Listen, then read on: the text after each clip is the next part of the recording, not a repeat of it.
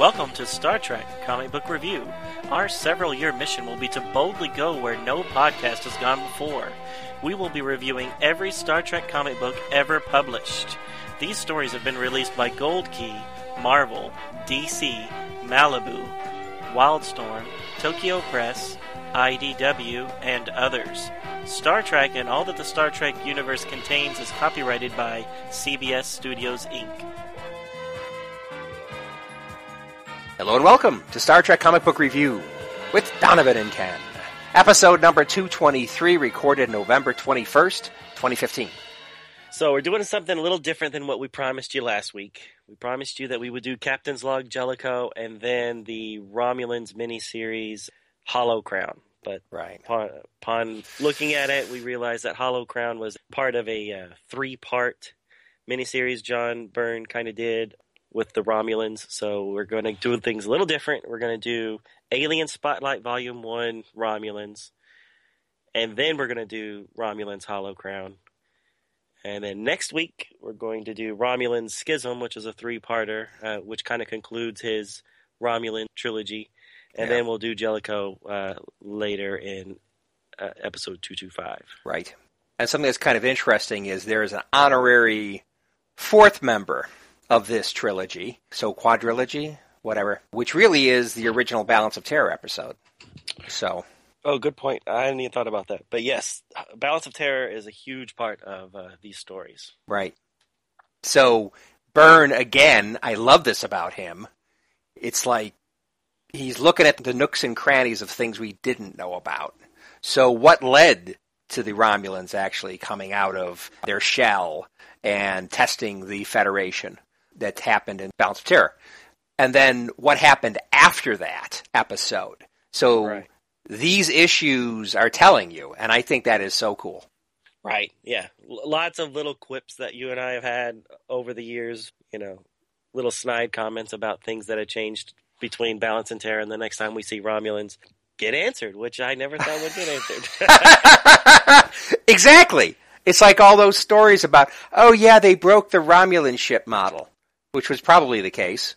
But, you know, like you, this is actually a comment I had written down earlier, but like you, John Byrne wants to explain things. He wants things to fit.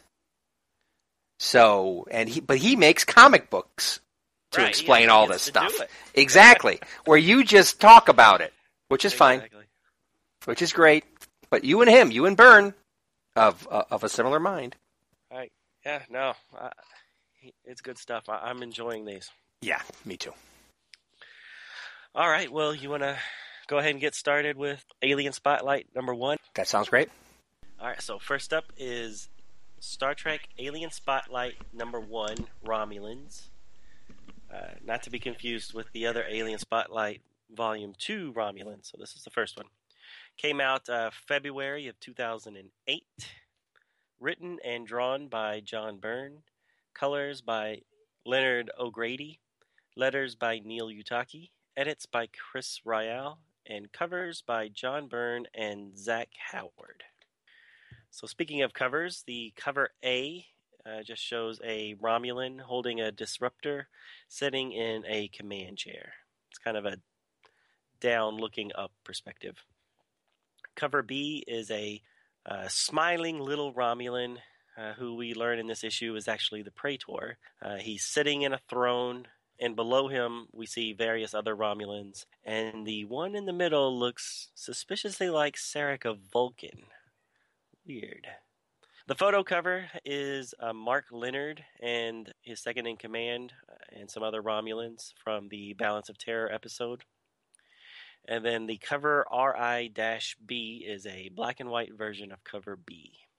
So it's the John Byrne cover with the little Romulan in the chair. All right, so the story starts off with the diminutive Praetor showing Kyrus, who is the Romulan commander from the Balance of Terror episode, played by Mark Leonard. So he's showing him the newest craft in the Romulan Empire, and it's the Romulan Bird of Prey. They tour the inside of the ship, and the Praetor shows the group to the bridge. Once he's there, he targets Kyrus's current command ship and destroys it with a plasma attack that engulfs the whole ship, causing it to implode. The Praetor then takes the group into a shuttle, and they depart the Bird of Prey, which then cloaks to everyone's dismay. He then tells Kyrus that the Bird of Prey will be his to command, and he is to report to him in the morning for its maiden voyage. Once they arrive back on Romulus, the Praetor retires to his room, and he has a discussion with an unknown person about how unimpressed Kyrus was about the new ship and his new command. The person, who we only see the hand of, tells the Praetor that Kyrus is the best commander in the Romulan fleet. At Kyrus's home, he is greeted by his wife and young son named Gaius, who tells him that he's been assigned to Kyrus's new ship. Kyrus refuses to allow this to happen, and also does not share his reasons for that decision. The boy, being young and rash, says that he's never allowed to have any fun, and he storms out of the room. Not quite what he says, but you get the point. Back in the Praetor's chambers, the Praetor gives a Romulan commander named Decius a new appointment. And while he's doing this, the mysterious man from earlier tells someone on a communicator that the Praetor is just too easy to manipulate. They will soon have the plans for the cloaking device. The next morning, Kyrus talks to his longtime friend about his new assignment, and they discuss that starting a war with Starfleet would not be wise. He eventually makes his way to the Praetor, and is shocked to see that his wife is already there. Angry, he demands to know the meaning of this. The Praetor does not like to be questioned, and then he questions Kyrus's loyalty to the Romulan Empire. So much so that he appoints Decius as a liaison to the Praetor, who will serve aboard the new ship and report directly to the Praetor. Reluctantly, Kyrus relents and allows this to happen. As they leave to board the new ship, a guard refuses to allow Kyrus's wife to leave, and then the Praetor leaves a few open-ended threats that she will remain to make sure that Kyrus's performance is at his best. As Kyrus is leaving the Capitol building, he meets with his son one last time. The son seems to have forgiven his father for not letting him join him on this dangerous mission. With that, Kyrus boards a shuttle with his longtime friend, and they head out to the spaceport. Back in the Praetor's chambers, he is looking at a screen of a Constitution-class ship, and he marvels that it is the best that the Federation has. His mysterious conspirator then offers a toast to the Romulans' upcoming victories. With that, we see that it has been a Klingon commander the whole time. Bum bum bum. The end. You ain't kidding, bum bum bum. What the heck's a Klingon doing there? Very cool. Now, did you know it was a Klingon just by the conversations he was having with the Praetor, and he was talking on the communicator that soon we will have the cloaking ship? I don't think so. I don't think that necessarily told me it was a Klingon. I mean, quite frankly, I've read enough of these comics, the ones that all go together to make up this big Romulan epic that IDW has done. I've read enough of the other ones to know Klingons were involved. Right. So it kind of ruined it because I kind of looked around, bopped around a little bit. Right. Did you not read the other ones in the past? Well, I had actually, I like to kind of thumb through the pages. Sure. And unfortunately, because I'd seen that last page before I'd actually read it, I knew obviously it was going to come up. But just reading it, and I was trying to think of it, if I didn't know what that last page looked like, would I have gotten it? And I'm hoping I would have, because obviously he's like, soon we will have the cloaking device, and obviously Klingons do get the cloaking device, but you knew it was a non-Romulan? Well, I did just because I had read or I'd seen that last page. Oh, okay, fine, yeah. Yeah, I was just trying to put myself in the mentality of, if I didn't know that last page, would I have come to that conclusion? And right. I don't know if I would have, but it wouldn't have been a surprise if I wouldn't be that surprised if I got to that last page and oh, it's a Romulan or Klingon the whole time. If I knew it was a non-Romulan, then I might have figured out it was a Klingon, because how many other options are there? But It's not a Bolian. He doesn't have blue hands. Exactly. And it could be a threat we've never seen before. That's possible, but Right. Yeah. Yeah. So I mean, this kicks off the whole.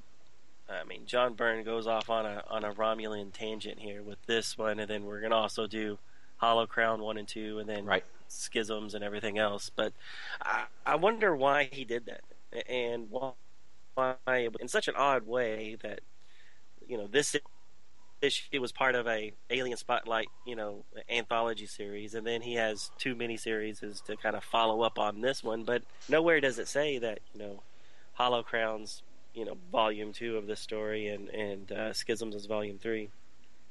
Yeah, right, exactly. They do not explicitly. Nowhere have I seen published, hey, here's 5 or 6 comic book issues, and they all go together. Right. And I've peeked ahead. I mean, so we know. Okay, so there's like 5. Is it 5 or 6? Anyway, the 2 Alien Spotlights, like you say, the Schisms, and the Hollow Crown. These are all telling the same epic story. They're just in different time periods of telling the story, and of course, this whole Romulan epic story fits into the original TOS Balance of Terror TV episode. And I just think that's cool. I think this. I mean, you remember on Next Gen when they had all those episodes that really told like a big epic Klingon story, with Worf, right? And that was pretty cool. So there was like almost like an epic Klingon story told there, and then this is the Romulan version of the same thing, but it's in comics, and I think it's great. Yeah, I agree. The thing that's kind of odd, and maybe we'll talk about more of this when we get to when we cover the last of these comics, but the date in which these things have been published, they're all over the map.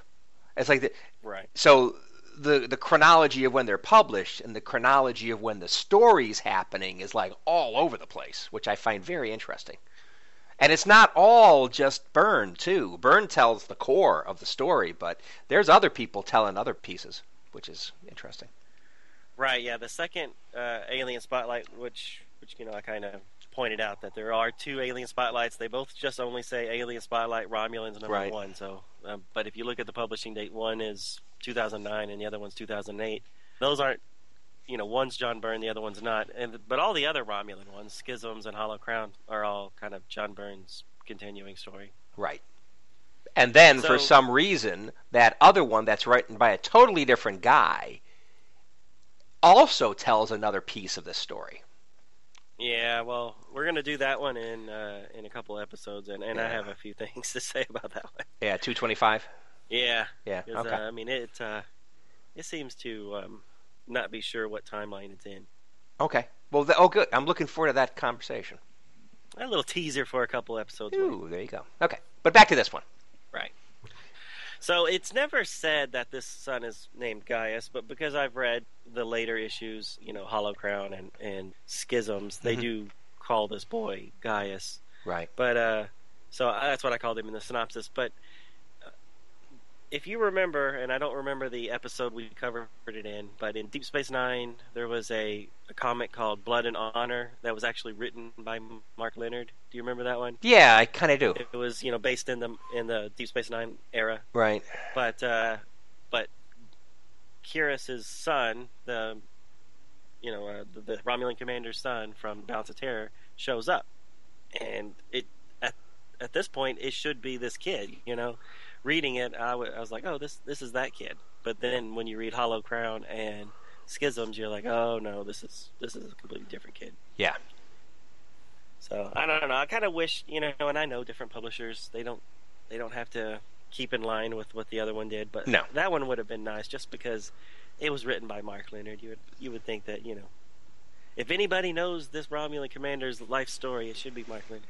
And that was written after all these IDW stories? No, way before. Yeah, that's what I thought. Okay. Yeah. So maybe it was written way before and published by Malibu Comics. Right, yeah, exactly, right. Okay. But I mean, and we know that when IDW took on the rights, they're like, well, none of that other DC, Malibu, Marvel stuff happened. Right. And I get why they do that, but Yeah, you just kind of wish that little things like that, like this guy's name, could have at least carried over. This little kid, he has a son in both. Why did Right. Why not a daughter in one? Yeah. So.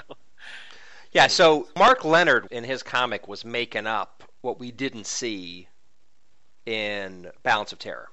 Right. So that was his version of what happened. So his version of what happened and what happened after with his descendant. So his son, how his son grew up to be a man, and what he was doing during the time frame of Deep Space Nine. Right. And I think it even had either it was implying that it was Kirk's granddaughter or maybe one of his nephew's daughter or something. Yeah. Some descendant. I forgot her name. Jamie Kirk, I think, her name. Something like that. Anyways, it was a good issue, and written by Mark Leonard, and I kind of wish that they would actually go back and at least bring back some of that. Exactly. Stuff. Right. So even though I know that they don't have to, but no. And so that was no fault of Mark Leonard. He's told his story with what existed at the time. Absolutely. So it's more of an IDW Byrne thing that they had their own version they wanted to do, and they did it. Yeah, right. So, but yeah, it's too bad there couldn't be better consistency. But whatever. One thing I kind of like about what they're saying with the Romulan bird of prey in this issue, and definitely, I guess I didn't quite get it 100% in the TOS episode, but how they're presenting that Romulan bird of prey as brand new and a prototype, and it being a rare prototype, and how it's so bleeding edge in its technology that it's too bleeding edge for its own good. It's a death trap. It's I never got that from the original TOS episode.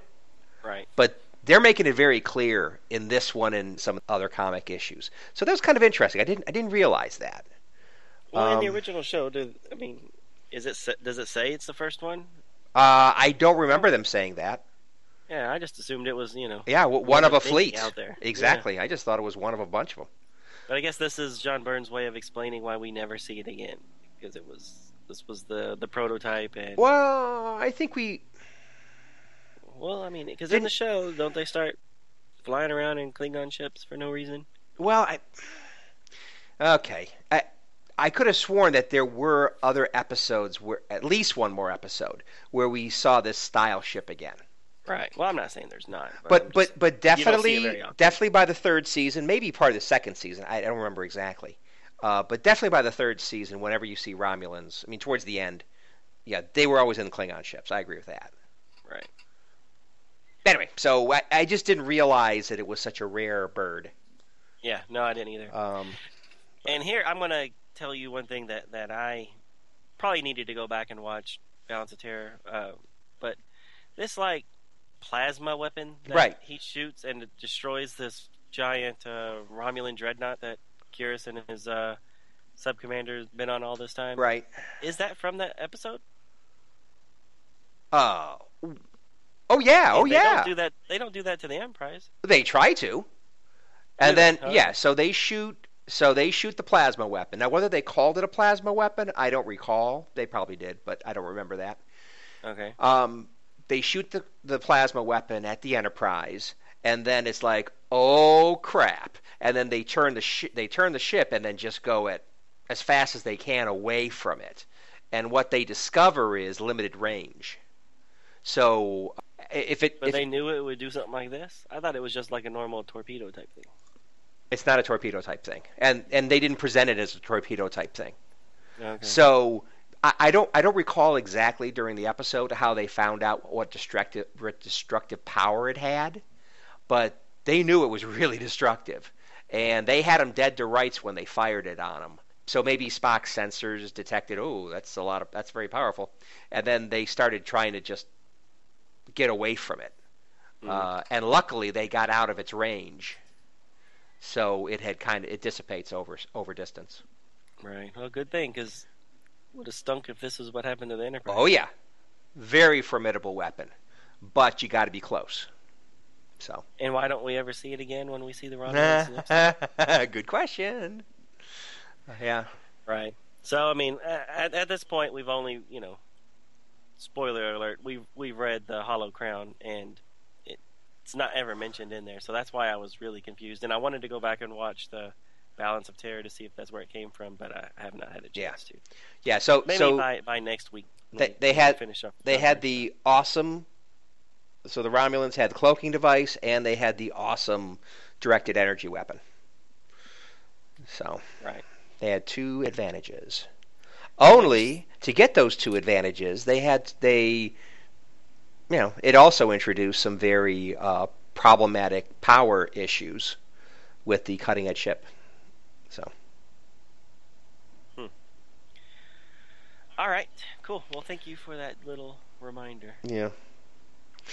Speaking of power consumption, whatever, I love how the guy Praxis, the former shipmate of the commander, is trying to warn him of the power consumption problems. So that's great. But the Emperor is like, oh, don't, come over here. Don't worry about that. It's all good. You're going to do great things. So. What do you think of the Emperor? I do not like this little guy. Oh, of course not. he's. I mean, I just don't like him as he's almost played like a comical type. Like when you see those people that those shows that lampoon like Napoleon and things like that. The little one. Yeah, but Napoleon was anything like that. Yes. Well, what? So is this like a product of inbreeding or something? I don't know. But he's a nasty little fella, and he is ruthless, and he cares about power and nothing else. And I don't like him. I don't think you're supposed to like him. Yeah, I mean, there's one thing of not liking him because they're a nasty person. There's another thing to not like him just because he seems like almost a caricature of. Oh, a caricature of? Yeah, I mean, he doesn't look like a Romulan. He's always like smiling, and he's this tiny little guy that's, I don't know, like a weasel, I guess. I don't know what he's supposed to be. He's he's a weaselly guy who probably in the back of his mind, at least to some degree, is overcompensating for his minimal frame. Maybe. No, they never say that, but it's like right. It seems like it. Yeah, just not a fan of that character. Oh, what do you think? He doesn't. He's too funny, and he doesn't present a proper threat, or what? Well, I mean, obviously he poses a threat because he's powerful, right? And people will do what he said. But he almost seems like the off with his head type thing. That just like kills anybody who questions him and doesn't really do anything himself. Which I guess is what they want, because they want to show how the Klingons are manipulating him at the end of the episode. Yeah. Well, and also, this guy was never... I don't think this guy was ever a military guy. So, all he knows is a life of privilege. I mean, he was probably... So this Praetor is probably descended... I think he might have said it at one point or another in one of these issues. Descendant from previous Praetors. So it isn't like he earned where he's at. He just was born into the right place. Right. So, he may have been like modeled off of some of the, the English European kings, right? Where there was just a lot of inbreeding going on, and you got to have royal blood, and you end up. That sounds ooky. Yeah. Well, you'd marry a cousin, that kind of thing. Hopefully not your sister, but yeah. So you end up getting these. I mean, I think that was inbreeding is part of the reason why some of the kings were actually quite mad. Right. Anyway. All right. My last comment for this issue is when it does show the Constitution class ship at the end. Right. I wanted to call it the Enterprise, but I don't think it's supposed to be the Enterprise. But anyways, it has this weird bulbous thing at the very bottom of the ship. Uh-huh. That's not consistent with the actual ship. Are you saying behind the saucer, the radar saucer thing, and on the bottom? Is that what you're saying? I'm talking about on the bottom of the actual saucer, like on right underneath the bridge. Like if you were drilling down through the bridge to the under part of the saucer. Oh, okay. I mean, okay. there is a little thing at sure underneath the saucer, but it's not that pronounced. I mean, this looks like a little mountain. I think the way they drew it too long. I agree. But that little nipple on the bottom, I mean, that was always there. The little nipple on the bottom, because that was always green plastic on the 15 jillion Enterprise models I made. However, it was on the way, green plastic. It was a little green plastic thing. Yeah. So as you travel down the bottom of the saucer section to get to the little nipple on the bottom, that part's too long. Right. That's what you're talking about, right? Yeah, exactly. Yeah, exactly. Right. It's too long. It's elongated. And then if you look at the first picture, the first panel at the top of the page, it's bad enough. But then the next one, where the Praetor is looking at a monitor that's directly across from him, it looks even worse. It looks even worse. It looks even longer than it should be. That's what you're talking about, right? Right. Right. No, Yeah. that's what I'm talking about. I don't think it's very accurate. I agree. Yeah. I agree. But if you look at the nacelle in the first picture, and you look at the registry number on the nacelle, it looks like it might be NCC 17. Yeah. And I can't really tell what the last two digits are. Right. Like 24 maybe. I don't know. I don't know. Or 01. You don't know. Anyway. Don't know. All right, that was my last one. What else you got? I guess the last thing I have to say is it's interesting in this book, the Klingon at the end who's, manipulating the Praetor, his name's Korlat, right? But in the next issue in the story, it's going to be Koloth. Spoiler, dude. Okay, well, I may be going ahead a little bit. I don't remember them reading I don't remember the name. Does he say Korlat? Korlat. At the end? Yeah. Well, I think they said it, but that's obvious. Look at it. The guy looks like Wolverine. That's not Koloth. Like Koloth. That's not Koloth. Right. And I thought they did say his name. Maybe they didn't. But the main point is that's not the same guy. That's not Koloth. Right. No, this is new. So to be perfectly honest, I'm not sure where I got the name Korlat if they didn't say it in here. Oh no, you're right. When this guy is talking to somebody on a communicator, he says, whoever he's talking to says Korlat report. Okay, there you on go. Schedule. So yeah, that is his name. Okay, so you're right. Okay, so the thing is, I don't remember Working the Praetor being transitioned from somebody to Koloth. I thought it was Koloth pulling the strings. So, just mentioning. Well, yeah. Well, we'll find that out in the next issue. Yeah. Well, okay. Good point. Yeah, I don't know who this dude was. Yeah. Okay. That's my last comment. I do like that they're drinking Romulan ale. Yes, so it appears. No, they don't actually say that though, right? Nope. But it does. That's the same. That's the same thing I thought as the Klingon was pouring the beverage. I thought that has to be Romulan ale. Or it could be that Bolian drink that's actually made out of Bolian. But this is green. This is not blue. I know. I'm kidding. Okay. It's kind of teal colored. Well, but not blue. Right. All right. Well, you ready to move on to Hollow Crown and see where this goes? Sounds great. Okay, so that was pretty interesting to see what led up to Balance of Terror. But I imagine many times you've asked yourselves, what happened afterward? Well, we found out in the Hollow Crown series, 2 issues, and I am doing the first synopsis. Romulans, The Hollow Crown, number 1, October 2008, published date. The writer and art, John Byrne. Colors, Leonard O'Grady. Letterer, Robbie Robbins. Editor, Chris Ryall. The cover shows a 3-person line of Romulans running down the left side. Down the right side is a 3-person line of Klingons that include Captain Koloth. Down the middle is an 11-ship matrix of TOS-era Romulan and Klingon warships.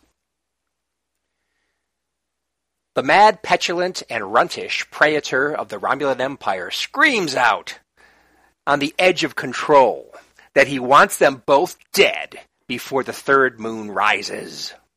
He is speaking of the wife and son of the brave commander that allowed a Federation ship to destroy his pride and joy.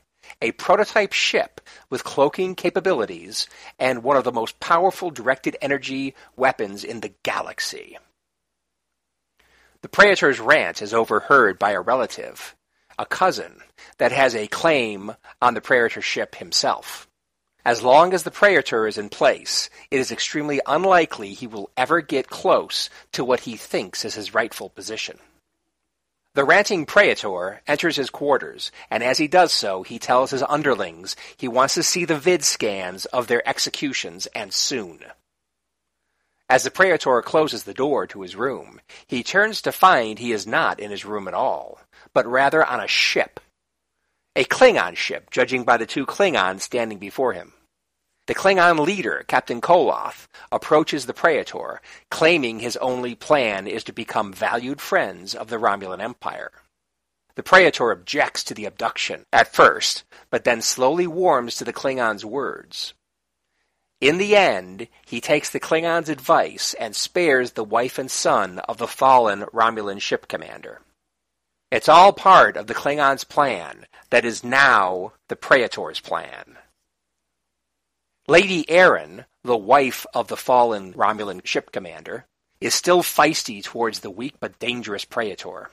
He placates her and her son Gaius to some degree by unveiling an amazingly quickly constructed, huge monument to the fallen commander. The Lady Aeryn says her husband was a man of duty, not pomp and circumstance. Still, the monument did capture some of the nobility that always shone in her husband's eyes.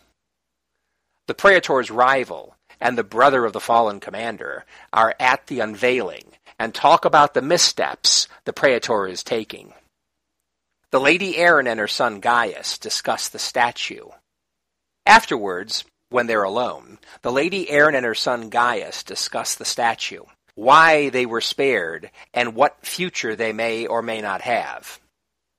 Later still, Gaius is surprisingly given a prestige posting on a ship just like the one her father died on. The Praetor has commissioned the construction of 9 more such ships. This underscores the Praetor's faith in the ship and lack of faith in the original prototype's commander. The commander of the ship is an old friend of Gaius's father and takes him under his wing. Several Klingons walk up and introduce themselves to the young man. They will be observing from the Romulan ship the battle exercise about to begin. The exercise will pit the Romulan cloaked ship against a Klingon crew in a D-7 battlecruiser. The objective will be for the Klingon crew to find the amazing cloaked Romulan ship and simulate taking her or destroying her. The exercise begins. The Klingons use concussion rounds to set up overlapping waves that they think the presence of the cloaked ship will disrupt, and in that way be detectable. That plan fails, so the Klingons are close to losing when one of the 3 Klingons on the cloaked Romulan ship drops a small electronic device from the tabletop. The sound apparently is enough for the Romulan vessel to be detected. She fires a simulated disruptor blast right into the Romulan ship's engines. That counts as a kill shot. Gaius runs up to the Klingons, calling them cheaters. The Klingons say there is no such word in the Klingon language.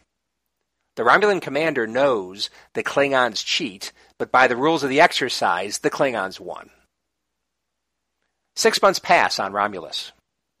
In that time, Lady Aeryn has become a senator and gained much respect among her peers. She does not make her ill opinion of the Praetor a secret. The Praetor observes this and tells Koloth she is gaining power. Not enough to threaten him now, but if she continues to gain momentum... Koloth redirects the Praetor's plans to remove the Lady Aeryn the hard way into a new direction. He talks the Praetor into offering marriage to the fair lady. She is quite lovely, and better to have her power join the Praetors rather than fighting against him. The Lady Erin makes a fiery speech before the entire Romulan Senate, questioning the massive amount of public funds being spent on the Praetor's fleet of prototype ships. These prototype ships that have never scored a victory in battle, and in fact has only succeeded in killing a crew that included her husband. Her speech is well received by her peers, but when she steps down from the podium, she is taken to see the Praetor. She thinks it will be a one-way trip, but instead finds the Praetor attempting to woo her. He tells her Gaius will be promoted to command his own ship. Meanwhile, the ship Gaius serves on, and 7 more like her, are surrounding a Federation starship that has crossed into the neutral zone. Happy day! It is the Enterprise, the ship that killed Gaius's father and brought an unspoken shame to an empire. A clever ruse by the Federation ship's captain has the Romulan ships moving away from her quickly. The Federation captain takes advantage of the breathing room and makes a run for it.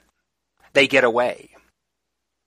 Gaius warned his commander that it was a trick, but the commander could not take a chance with 8 of the Praetor's finest ships in danger of destruction. The ships return to Romulus, and at a bar where Gaius is drowning in sorrows, 2 Klingons accost him. They remind him that he let the murderer of his father go. That starship captain. Is that any way to honor the memory of your father? Gaius says no bitterly. It is not. Gaius leaves drunk and angry. He starts to head back to his quarters, but thinks better of it, and instead heads to his father's house. There he finds a contingent of flying cars and security guards at the house. The Praetor is here.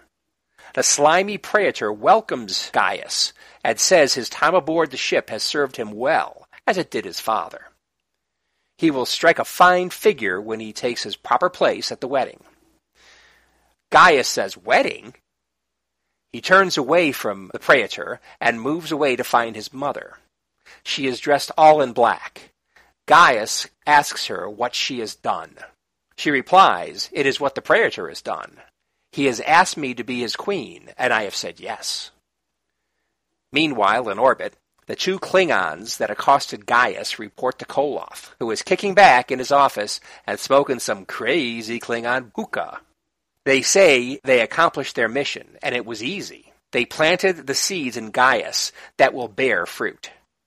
Koloth says, "Excellent," and transports over to a new Klingon ship in the area. Koloth says, "Excellent," and transports over to a new Klingon ship in the area.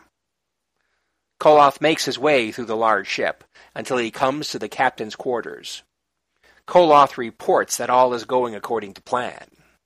His back still turned to Koloth, he says he has done well. Koloth's devious approach is not his style, but it seems to be serving the Empire well. The captain turns. It's Kor. He says with the Romulans as our unwitting pawns, we may yet circumvent the Organian interference. The names of Kor and Koloth will jointly be enshrined in the Hall of Heroes. To be continued. Kor and Koloth, our favorite Klingons. You ain't kidding. You ain't. I always liked Trelane as a Klingon. Right. So cool to see Koloth, and of course Kor. I mean, Kor is the quintessential Taw's Klingon. He's great. Right. But we've said that before. Yep. So I really like explaining the Klingon-Romulan alliances and things like that. Yeah. Interesting stuff. Yeah. Yeah, one more thing I just wanted to say about the team up between Kor and Koloth. Yeah. It's very, I mean, when I'm reading this, it's like, wow! You know, 2 of Kirk's biggest foes. And, you know, it's almost like when the Vulture and Doc Ock team up on Spidey. Right. It's cool. I like that. That's funny. So the Vulture and Doc Ock are your favorite Spidey villains? No, not necessarily. It's just that, you know how in some of the early comics, you know, obviously it was one-on-one, and then all of a sudden, you know, every once in a while you get an issue or 2 where, like, they all gang up on Spidey, and somehow he finds a way to defeat, like, 2 or 3 of them at one time. Or 6, since there's a Sinister Six team. Exactly, right. So how he does that is always fascinating, but it just kind of reminded me of that. Right. It almost you almost wish you did have a Kirk story going on along through this, so that Right. there would be somebody to defeat him. Right. But the cool thing is, Kirk is there. You just don't see him. Right. Yeah, I loved having that little flashback to when the Enterprise was surrounded by those Romulan ships. Right. And I didn't go and look it up. Did you look it up? Because I don't remember exactly which episode that was. It's the one where they get the warp drive. So Really? Is that it? the one? I thought it was. Well, I might be wrong. The warp drive or the cloaking device? Cloaking device. Yeah, that's what. So that would have been the Enterprise incident. Or did they Maybe? already have the Klingon ships by then? I might be wrong. But that was the only one I could think of where they were surrounded by. Yeah, they were surrounded by a bunch of them. But that was the one where he purposely they talked about. I didn't include it in the synopsis, but that's the one where he used the old Corbomite device thing. That's right, and scared them off. And that's I don't remember that being an Enterprise incident. Right, I don't think you're right. So, I don't think you're right. So somebody out there listening, among the legion of fans, I'm sure they are saying, "You idiot! This is the episode." But I don't remember what it was, and I didn't go looking it up. So right, sorry. It's enough that we remembered the scene, right? The actual episode. So wonderful again how Byrne is able to weave in these references to the original episodes. Very cool. Multiple original episodes. Yeah, whole seasons. I mean, basically the whole Romulan arc is somewhat represented in all these books. Oh. At various points. It's kind of cool. Right. So I thought it was a very colorful comic, if I may comment. It just seemed like there was lots of color on many of the panels. So that's what struck me. The art was very good. Very much enjoy the art. But the thing that really first struck me was how much color there was in it. Yeah, it pops. Yeah. The John Byrne style always reminds me of, because the very first exposure I had to John Byrne was he was in charge of rebooting Superman after the Crisis of Infinite Earths, where they wanted to just basically start from scratch with Superman, and he did the miniseries Man of Steel, and then he was in charge of all the Superman books after that, and he drew and wrote Superman and the Adventures of Superman. So, he had 2 Superman books every month that he was drawing and writing. So every time I'm looking at some of these pictures of these Romulans, I'm like, hey, that's his Lois Lane model, and hey, that's his Superman model. So, oh, interesting.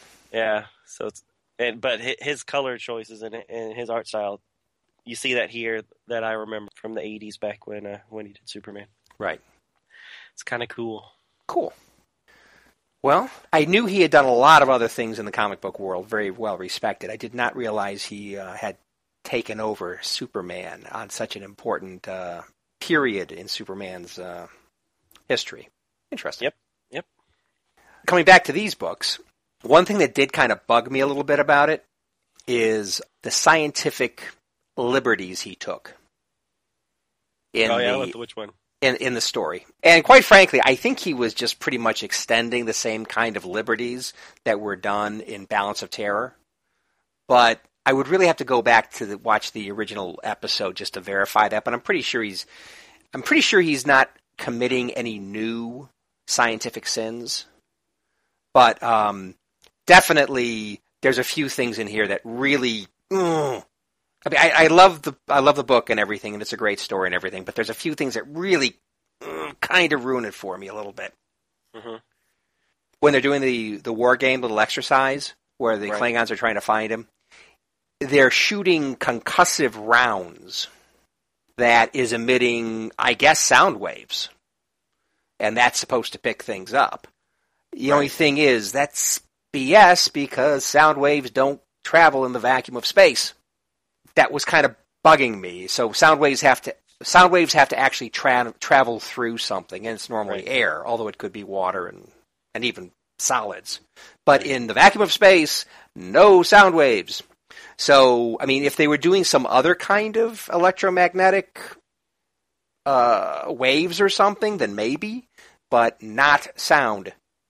Right. So that was kind of bugging me. And then the other one that was kind of bugging me was when the Klingons were losing, and this is kind of like the same thing, but another example. Right. No, absolutely. When the Klingons were losing and the guy just pushed over the the little electronic device off the counter, and the thud on the ground that small device made was enough to alert the Klingons to their position. It's like, it's the same thing. It's a sound wave. Sound waves don't travel through space. It's like, that was bugging me.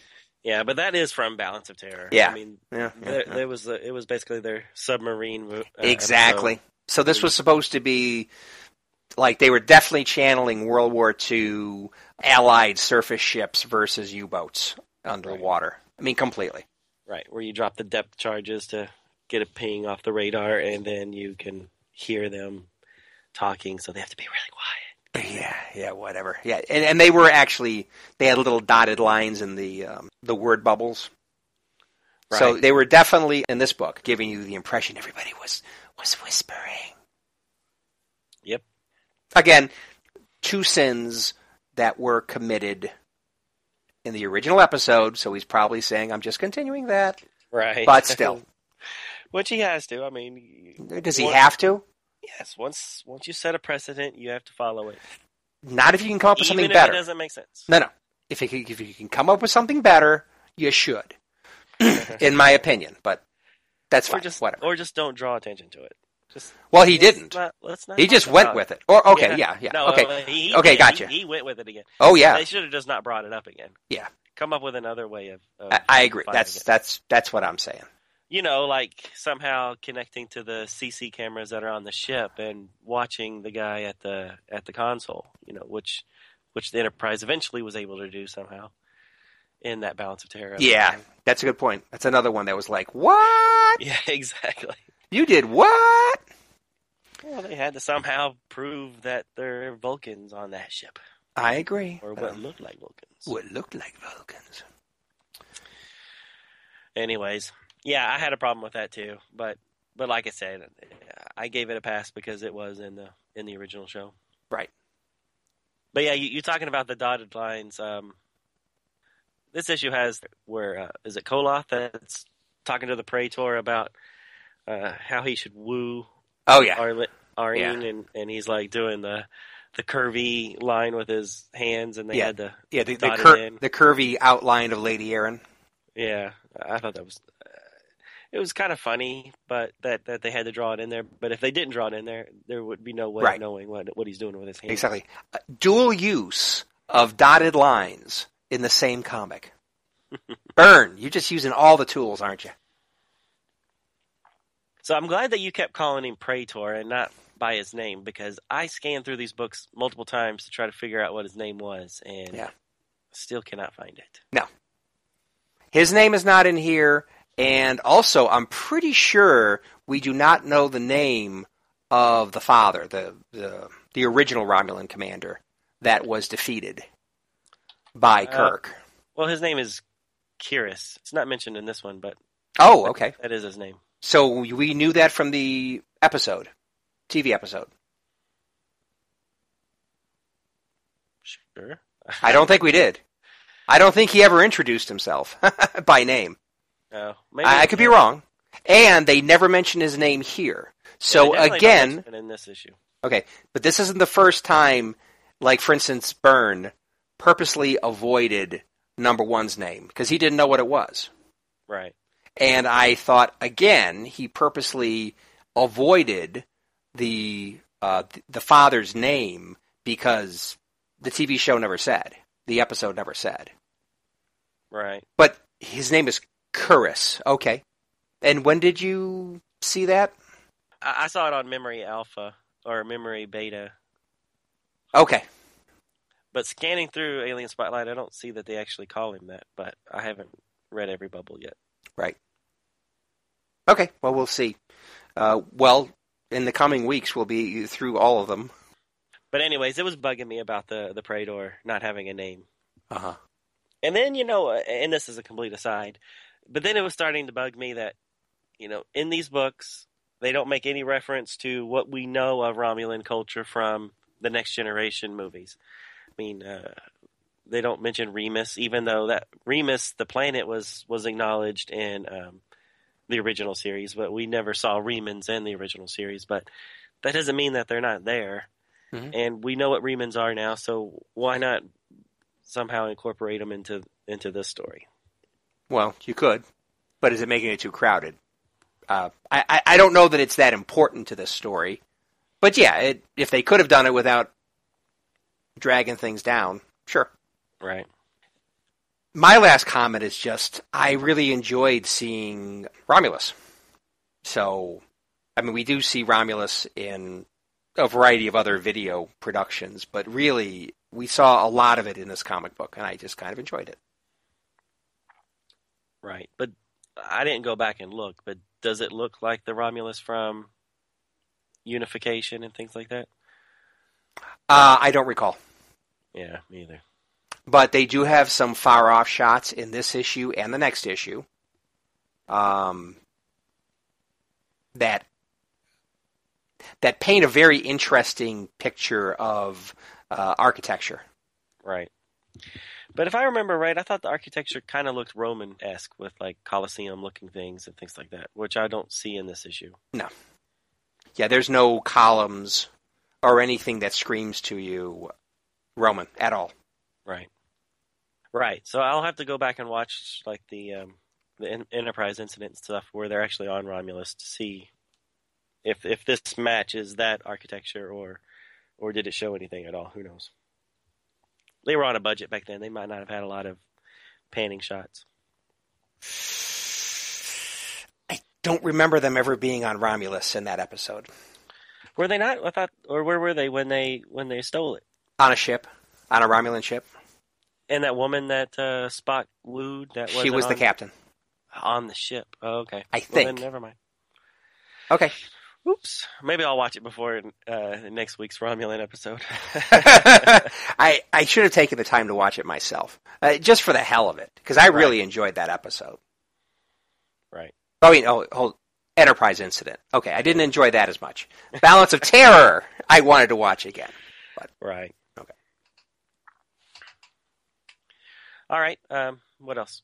I have no more comments about this one. I had a comment about the food they were eating. Mm-hmm. What was that they were feeding Arlene, which was like a red squiddy looking thing? I have no idea. I don't think they named it. Well, you always hear about, the weird things Romulans eat, but Klingons eat. But yes. you don't ever hear about Romulan cuisine, so I was kind of interested. Yeah, and this thing was her favorite dish, Lady Erin's favorite dish too. And it's like a hot pink, red pink, and it's not antennae, but it looks, well, maybe it is antennae. It has multiple things coming out of the head. Right. And it almost reminds me a little bit, although not 100%, like that a bigger version of that earwig mother that Khan used. But instead of mandibles, has these little squiddy things? Well, yeah, like squiddy things or antennae, and there's like 3 of them that I can see. Right. On the head. Anyway, it looks like it's a furry, kind of like a furry insect. Did it look furry? Well, it kind of looks furry.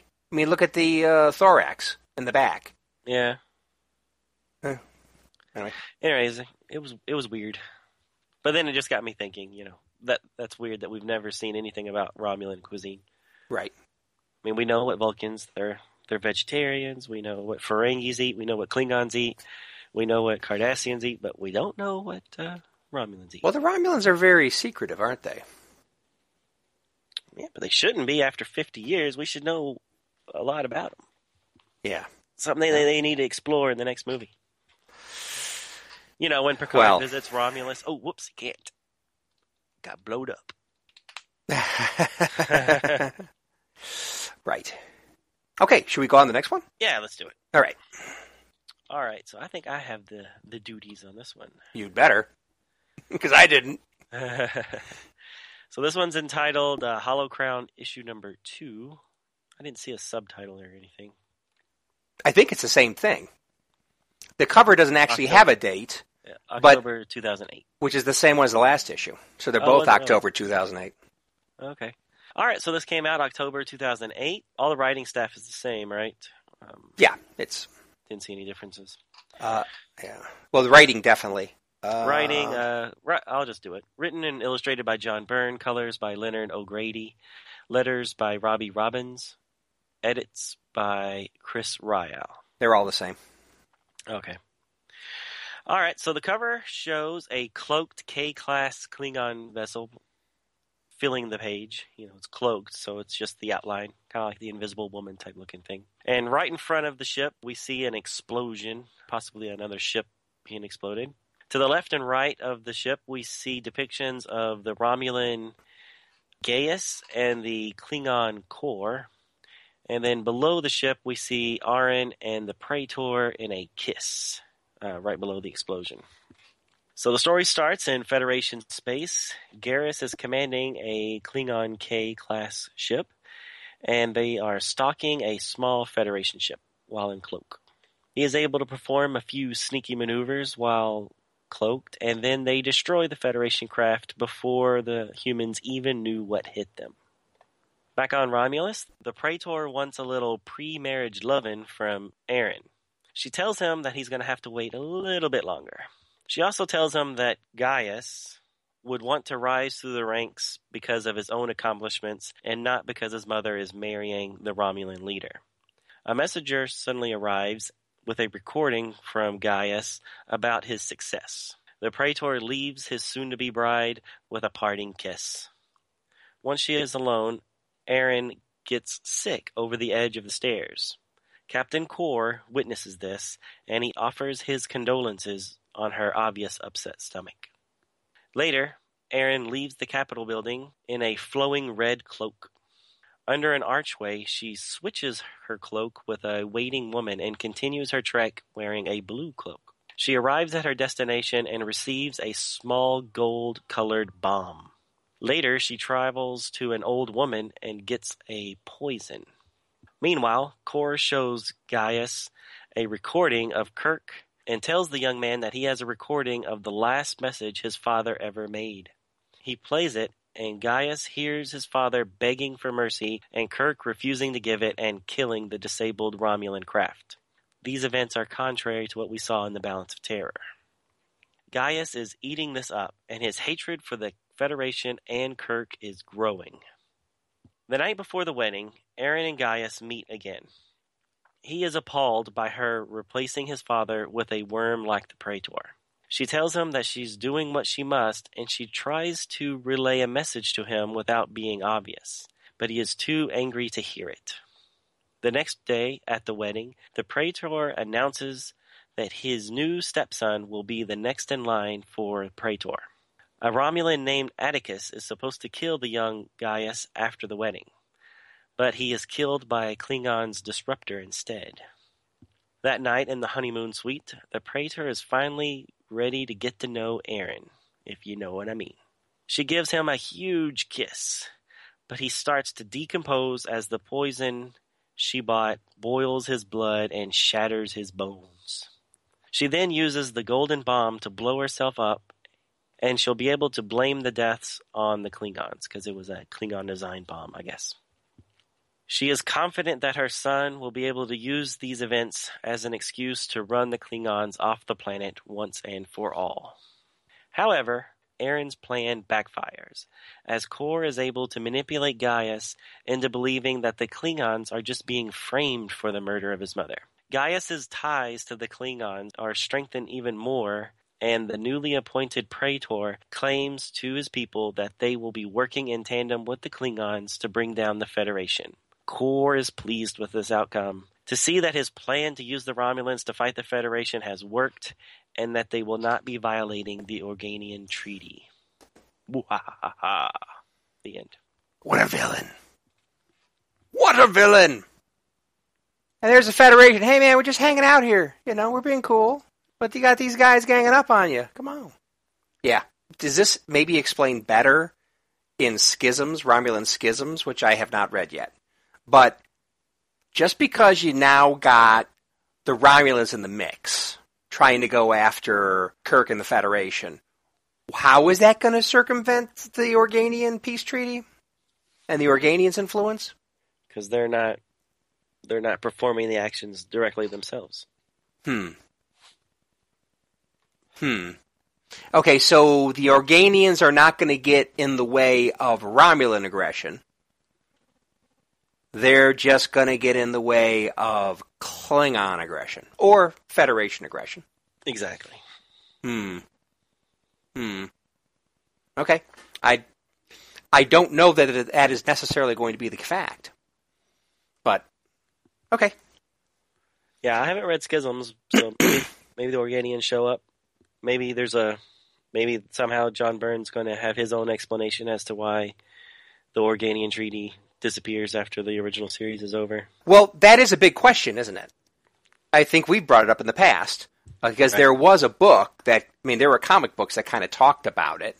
But in the TV series, they just kind of, forgot about the Organians after a while. Right. So it's like, hey, that's been a season or so ago. Yeah, we can forget about that now. Right. So maybe, again, Byrne is explaining even more stuff the TV series didn't. Maybe.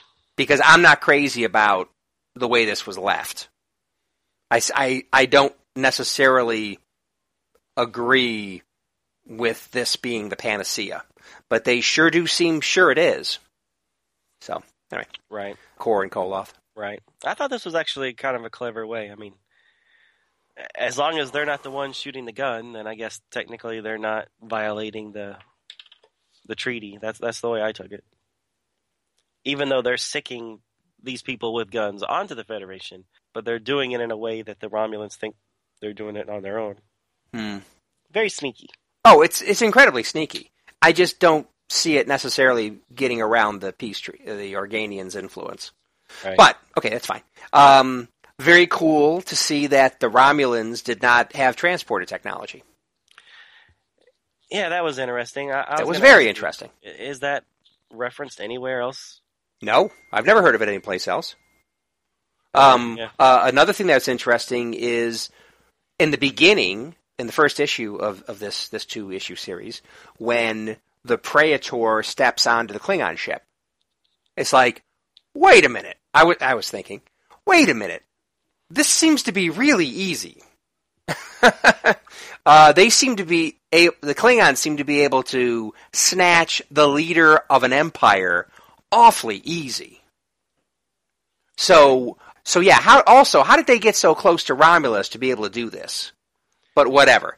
But even more so, how were they able to transport up the Praetor? I mean, wouldn't they have countermeasures in place, the Romulans? Unless, of course, they're not familiar with transporter technology. It's possible they're not. It's possible they're not. But also, the Praetor did have that conversation with the Klingon at the end of Alien Spotlight, so he might have been a willing kidnappee, if you will. Well, they had the relationship from that issue, sure, but still, okay. Well, anyway, it just struck me as odd. I mean, if they don't know about beaming, then yeah, they wouldn't have any countermeasure for it. Right. Good point. I thought it was really interesting how Lady Erin took her own life in the furtherance of the plan of getting the Praetor out and stopping the warmongering, stopping all the total guns and sacrificing the butter that he was going through. So I thought it was very interesting. I thought it was interesting too. Just two things. One, she put a lot of faith into somebody that wasn't listening to her at all, and obviously it was misplaced. I agree with you 100%. So that's part of a different comment I've got. But right. Okay, so she never told her son about this grand plan. So she must have thought that that his uncle, her brother-in-law, and I think her father was in the mix too. Anyway, there were multiple people that were conspirators. Right. So at the very least, we know it's the brother of the father was also involved. So she put an awful lot of faith that whoever the conspirators were, in addition to the uncle, were going to be able to influence Gaius. Right. And I mean, was Gaius being promoted to Praetor part of her plan? Because it definitely was part of the Klingons' plan. But I wonder if maybe that threw her plan off too. That I think it might have. Yeah. The only thing is, okay, let's think about this for a second, because there's a lot of things going on in here. I mean, there are plans and plans and plans. We have at least 3, maybe 4 different plans going on here. The different wheels spinning here. Right. But, so let's say that he wasn't going to become Praetor, Gaius. So what was the plan? She was going to kill herself. The Praetor would have been killed. So who's next in line? That cousin is next in line, right? Wouldn't you think? The one that the Klingon shot in the head? Yes, exactly. But the thing is, so was the cousin of the Praetor, was he in league with Aaron and the conspirators and the uncle? I don't think so, because he was going to kill Gaius. He was going to kill Gaius, but he was going to kill Gaius based on what his brother was telling him about having the opportunity to take back his rightful place as the heir. So, it's kind of, because you do know at one point the uncle is standing there talking to the cousin. I mean, I think in the first issue. Right. They're talking together and stuff, and it seems like they might have something going, and maybe in the end they were. But in the meeting of the conspirators, where the Lady Erin goes there in her purple jumpsuit or whatever the hell she had on, I don't remember the Praetor's cousin being there. No, but there was a group of people, and I mean, obviously it was all coordinated. So okay. She's part of a movement, but yeah, you're right. I don't know who all was there. Yeah, but that would make more sense. So let's say that the cousin didn't show up at the meeting of the conspirators, but he was still in league via the uncle, so that he was in place to step in. And then when the Praetor put Gaius as his successor, then that threw off Aaron's plans. But go with me on this one. I'm wondering, I also kind of wonder if Aaron keeps saying, hey, he doesn't want to be promoted, just because he's my son. Yeah. If she was saying all that stuff, knowing that the Praetor being the Praetor would do the opposite, and maybe all along she was kind of indirectly pushing him into the eventual assignment as next in line. Okay. I don't know. Like I said, I could see it going so many different ways. Yeah, and maybe that was the case. But if that was the case, you never talked to him. You never let him know what the plan was. And I know you probably wanted to protect him by not telling him the deal of what was going on. But how was he going to know when he did become ruler, because she blew up and actually killed him before the explosion, the Praetor?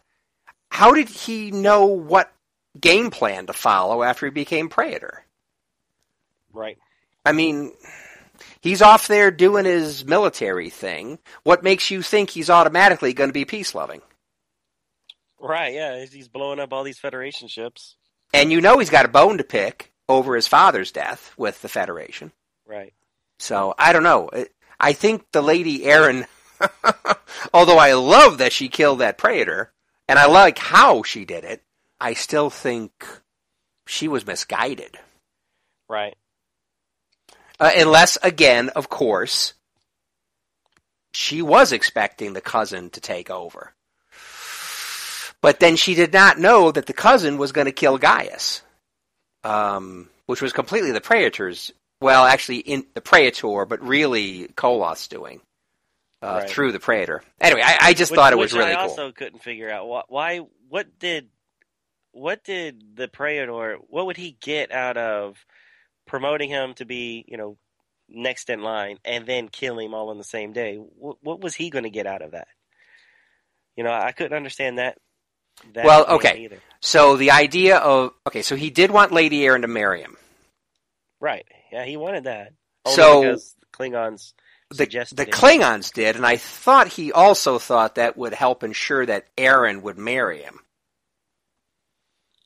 Despite what she had said, originally thought by making him line of succession to him, he was embracing the boy and would really be sealing the deal with Arryn. Right. Despite the fact that, yes, she did say that, my son wants to earn it, not just be given it. But at least I thought that was part of his motivation. But I don't know. Yeah, it's not 100% clear. No, but it's pretty cool. Yeah. I think this is pretty cool. It's wheels within wheels, plots within plots, and isn't it amazing how good the Klingons were at pulling this off? Man, they're much better than any of their other plans that we've ever seen. In the shows. Well, like Kor says, this devious stuff is not my way of normally doing things, but it's working out okay. So, thumbs up, Koloth. So, in regards to how she kills the Praetor, how did she inject him with the poison and not affect herself? Well, good question. Because basically it was in the lipstick. Okay. So poison lipstick, which is not the first time we've seen poison lipstick in stories. Not Star Trek, right. But in stories. But so she just didn't ingest it, but it's on her person. I don't know. Rubber lips? I don't know. Oh my goodness, rubber. Yeah, I don't know exactly. But I do like the way he died. It's gruesome, man. He's just melting. Yeah. Yeah, maybe before she put it on, she took the antidote? I don't know. The main point is, he's melting, and I love it. Yeah, and how she's describing it was just so nasty. Yeah. His blood is boiling, and his bones will crystallize and start shattering, slicing his flesh. I mean, yowzers, that's a horrible way to go. It is, and that's so cool. I mean, she could have just blown up the room. Right.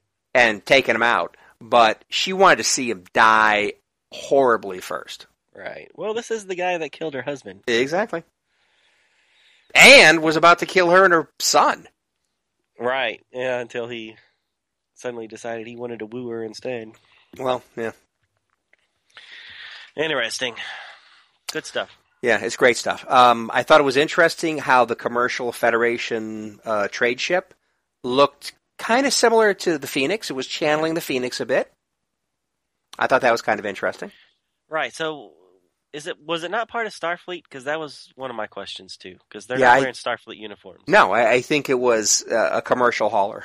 Oh, okay. So I don't think it was Starfleet. And didn't they actually say something like that? I don't know. I'd have to blah, blah, blah, blah, blah, blah. I don't know. But it seemed like, it almost looked like they had Archer uniforms on to me. Yeah, a little bit. Yeah, the blue and then the gold outlining. Right. But I think they said somewhere in there it was a commercial craft, but whatever. Anyway, well, but that would explain why they're not wearing uniforms then. Well, they got uniforms, just not Starfleet uniforms. Right. But yeah, I mean, it looks like the Phoenix. It does a little bit, yeah. Now this would have been like 100 years past the Phoenix. Right. So interesting that it still kind of looks like the Phoenix, but interesting choice, Byrne. Cool. Why not? Well, in Enterprise, we see some commercial freighters because. But did they look like that? Mayweather's parents worked on one. I agree, but it didn't look like that. I'm trying to think now. I mean, it might have just been a tube with nacelles on it. Yeah. I don't remember myself, but... Right. I don't either. It's been a little while. 15 years since I saw it. Right. Okay. Another thing is I'm so happy they drew the Klingons to look like TOS Klingons. So happy. Well, and this whole... Romulans, too. Right, yeah. So, you're talking about Kor, you're talking about Koloth. Don't go messing with them. So, yeah, I just really hate when they retcon things like that in some of these TOS era stories. So right. Yeah, so even the technology, like I think Core at one point is giving him a big plastic box-looking thing. Mm-hmm. That's a data disk, but it's very reminiscent to those little wooden blocks that. Yeah, that's good. So, how many things were explained here in these two? Okay, so at least from this story, we can see what prompted the Romulans to come out of hiding and go up against the Federation. Well, crazy Praetor. Crazy dictator Praetor that wanted to go out and assert the great Empire's power. Okay, lovely. How did the Klingons and Romulans get chummy enough for the Romulans to start using Klingon ships? And why did they start using? What was the motivation to use Klingon ships? Well, these issues explain it. Yep. The prototype Romulan ships were so bleeding edge that they weren't dependable enough in battle. Interesting how retrofitting their cloaking technology into the Klingon ships made a better solution. But, okay, so we see how that's happening. Very cool. And then I kind of like seeing Koloths run in with the Tribbles referred to. Mm-hmm. That was cool. I like that. That's funny. A great reason why Koloth wasn't around until the end of the issue. And then how did Romulans obtain transporter tech? Interesting. I never knew this, but from the Klingons. And then what else is explained? Well, I guess that's the main thing. Yeah, I think that's about it. Yeah. I guess in the end, not in these issues, but maybe the ones we'll read next week, we'll find out what happened to the Organians. Right. How effective this whole plan was in taking the shackles off of the Klingons. Right. Right. And here's what help me out with this timeline quandary that I've always had. When did, and this has to do with Star Trek V, when did, what was that, Remus 3 or whatever the peace planet was that was co-founded by the Federation, Klingon, right. Romulans, Klingons, and Federation. Yeah. Right. When was that supposedly done? Because if they didn't know that the Romulans were Vulcanoid, then it had to have been after the original series. Mm-hmm. Yeah. So at what point? But then when you watch the movie, I mean, it looks all run down and Mad Maxy. So it kind of looks like it's been there for hundreds of years. Oh, well, not hundreds, but yeah, it's been there a while. Time. It's been there a while. That or just never put any money into it. Well, it couldn't have been hundreds of years. Unless they just wanted, they didn't care about continuity. Well, that's what I'm worried about. Yeah. Good point. I'll have to look it up. Yeah, that'll be another homework for me. Maybe 50 years, maybe 20 years, maybe 25 years, maybe, but no.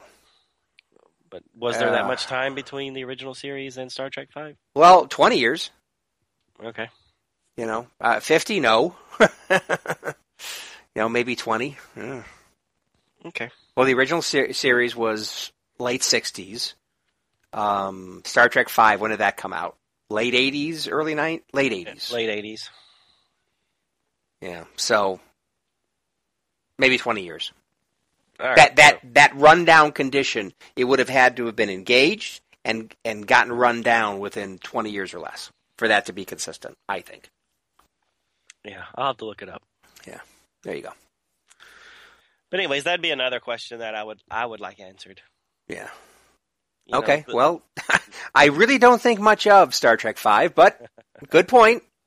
Well, it's just, you always have you always have those questions about how can that fit into the continuity, and that one's always been one that bugged me. Yeah. Along with the Klingon ships suddenly being used by the Romulans. Oh, yeah. And that one was in your face.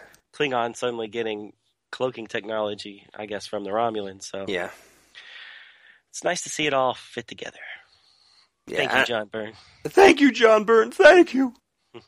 And it does kind of make sense that there's some cross-pollination of technologies, because everybody's kind of like, kind of have similar capabilities. Nobody has a huge technological edge over anybody else, except when the Romulans had cloaking technology. But that's getting spread around. And then we find out that the Romulans didn't have transporter technology. Cool, that makes sense. So they're able to get, the Romulans were working on guns, not butter, and they were worrying about weapon systems and cloaking technology.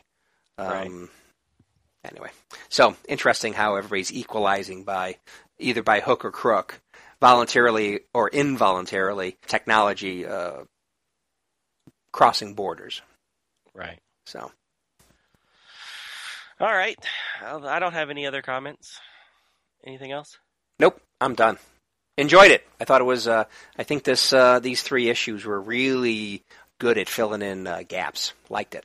Right. Yeah, I'm looking forward to Schisms and see what Praetor Gaius is up to in the next 3 issues. Cool. Okay. All right. Well, I guess that's it. So we'll be back next week with some more Romulan goodness. Oh, yes. Thanks for joining us, everybody, on the review. Thank you for listening to Star Trek Comic Book Review. All Star Trek stories and characters are copyrighted CBS Studios Incorporated. All music, stories, and characters discussed are for entertainment purposes only. You can email us at startcomicbookreview@gmail.com. Visit us at our website, www.stcomicbookreview.com. Subscribe to us via iTunes, or friend us on Facebook at first name ST Comic, second name Book Review. See you next time on Star Trek Comic Book Review.